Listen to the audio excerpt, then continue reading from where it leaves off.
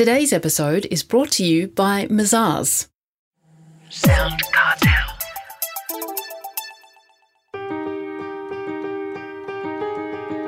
From Sound Cartel, I'm Nicole Goodman, and this is Business Essentials Daily.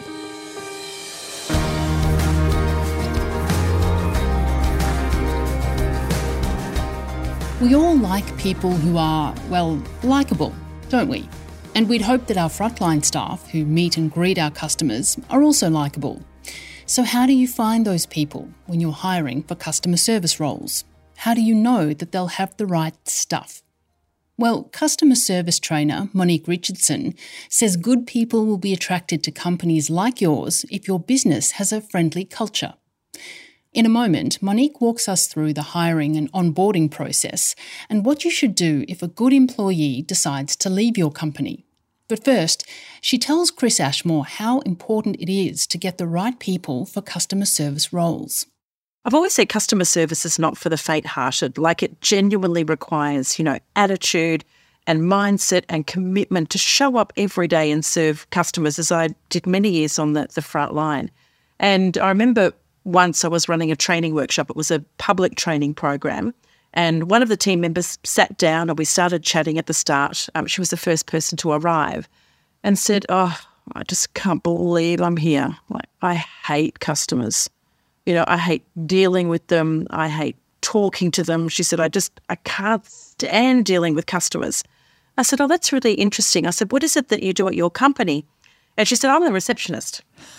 And so one of the most customer-facing roles in the organisation that didn't want to be there. Now, this is of no fault of the team member, completely wrong hiring decision. And sending her to a day of training with me was not going to change that either. So I actually suggested some other roles that didn't involve so much of that customer interaction and maybe looking at doing more work behind the scenes, which was a great conversation. So hiring the right people with the right attitude and the right mindset that have to be there, because we can train skills, we can let people know what those behaviours are, but getting the right person, first step to every service culture. Well, that leads to, how do you find those people and how do you attract them to your business?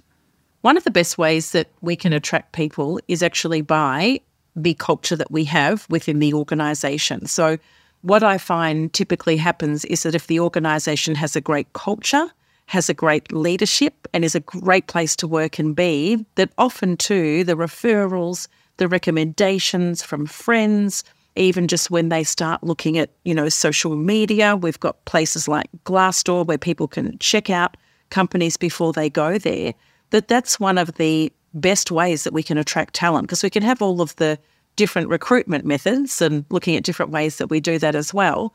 But most importantly, it has to be a place that people look at that and go, I really want to be able to work there because this sounds like an awesome place to work. So that for me is the best way that we can attract great talent. Let's say they've interviewed or they're working with you. How do you identify that they have the skills and, importantly, the attitudes to be able to be customer-facing?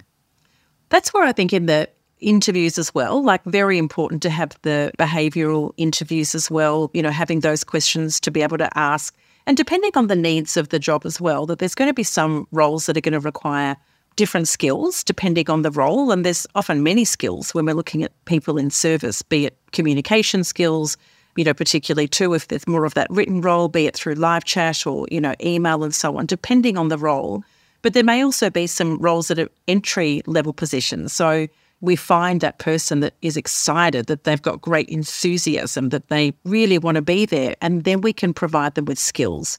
So there's always three components for me. There is the mindset, the attitude, then there is the behaviours, which we can let them know this is what is expected working from here, and then the skills, and we can develop skills, we can teach skills. So it's just really in that initial recruitment phase, asking the right questions to be able to also find out whether or not they're a great fit, they want to be there to work for the customer, to be able to also, have a great attitude and mindset around work. Well, in the job interview, what kind of questions should you ask? Scenario-based questions are a great one to be able to ask as well. So that can be anything from tell me about a time that have you ever had a customer that was really angry or upset? How did you respond? So having those opportunities to ask questions based on scenarios, based on experience or based on examples can be great ones to ask. And, if it is more junior positions where people haven't had that experience, we can still even say, at a time when you were playing sport or a time when you were at school, and just being able to draw out questions that enable people to give examples and to be able to share scenarios of what would you do can also show great creativity and problem-solving skills, which is also really needed working in service. A lot of employers, they get the hire that they need and then they forget about them, but it's important to onboard a new hire. How do you suggest business owners do that? And this really has to be able to start from the moment once we've done the hire, we think about that whole entire onboarding experience, like from even beforehand. And that might be, the welcome telephone call before the first day. It could be a beautiful welcome gift that arrives in the mail for that team member. And then thinking about that first day experience. I've heard horror stories, Chris, of people being left in reception areas, no one there on time to meet them, all the way through to being left at a desk for 3 days alone. And I love that quote that this is not a visitor, that's an unexpected person from out of town. We know they're coming. So let's look at how we can plan their onboarding experience to be a really positive one. And also recognising for some teams that this could be a virtual onboarding experience. So we also apply those same principles because not all teams are physically going to be together. So how can we also make a great virtual one? Then we look at that first day, we look at the first week, we look at the first month, we look at the first 6 months. What's the training that they're going to need? And importantly for me, what is the customer service induction? And that starts at sitting down on that very first day, grabbing those standards and talking to the team member about their role and why it's important, how they make a difference to the customer.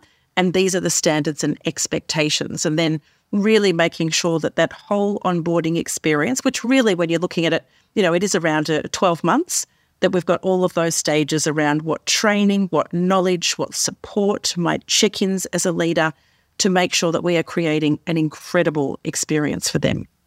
Well, all this effort and time to train them and to ensure they're up to the good standards that you're hoping, and it turns out that they are very good at what they do.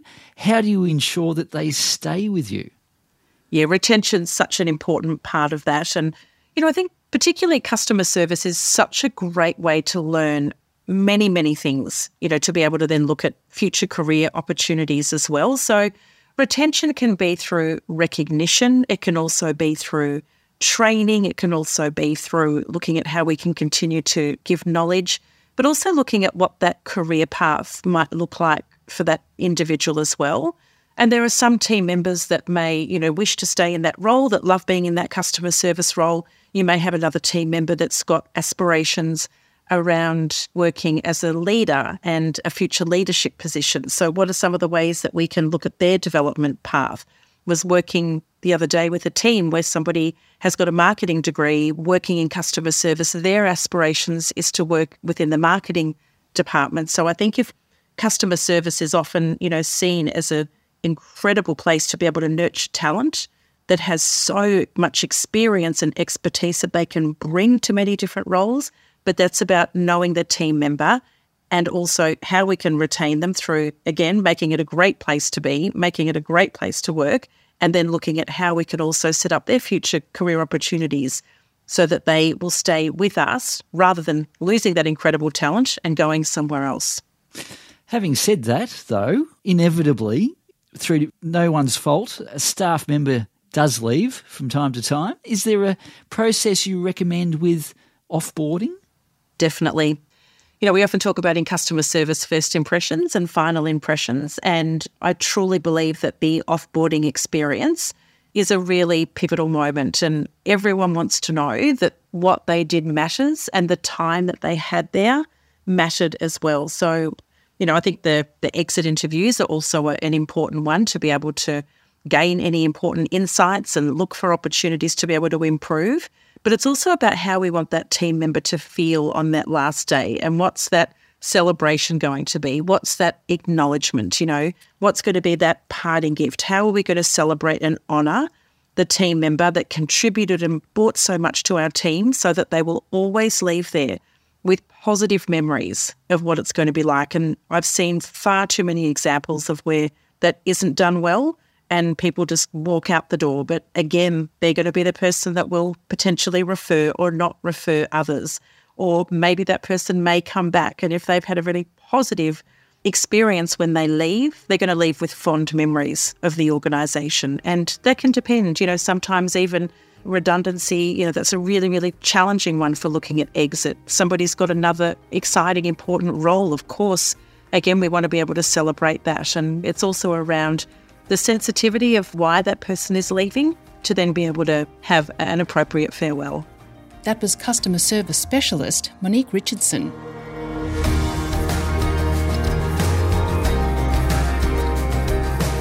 This episode of Business Essentials Daily is produced by the team at Sound Cartel. Thanks for listening. I'm Nicole Goodman. We'll bring you more Be Daily tomorrow. Follow at BE Daily Podcast across social media, and head to bedaily.com.au for more from the Business Essentials Daily podcast. Sound Cartel. This episode was brought to you by Mazars. To find out more, visit mazars.com.au. That's mazars.com.au.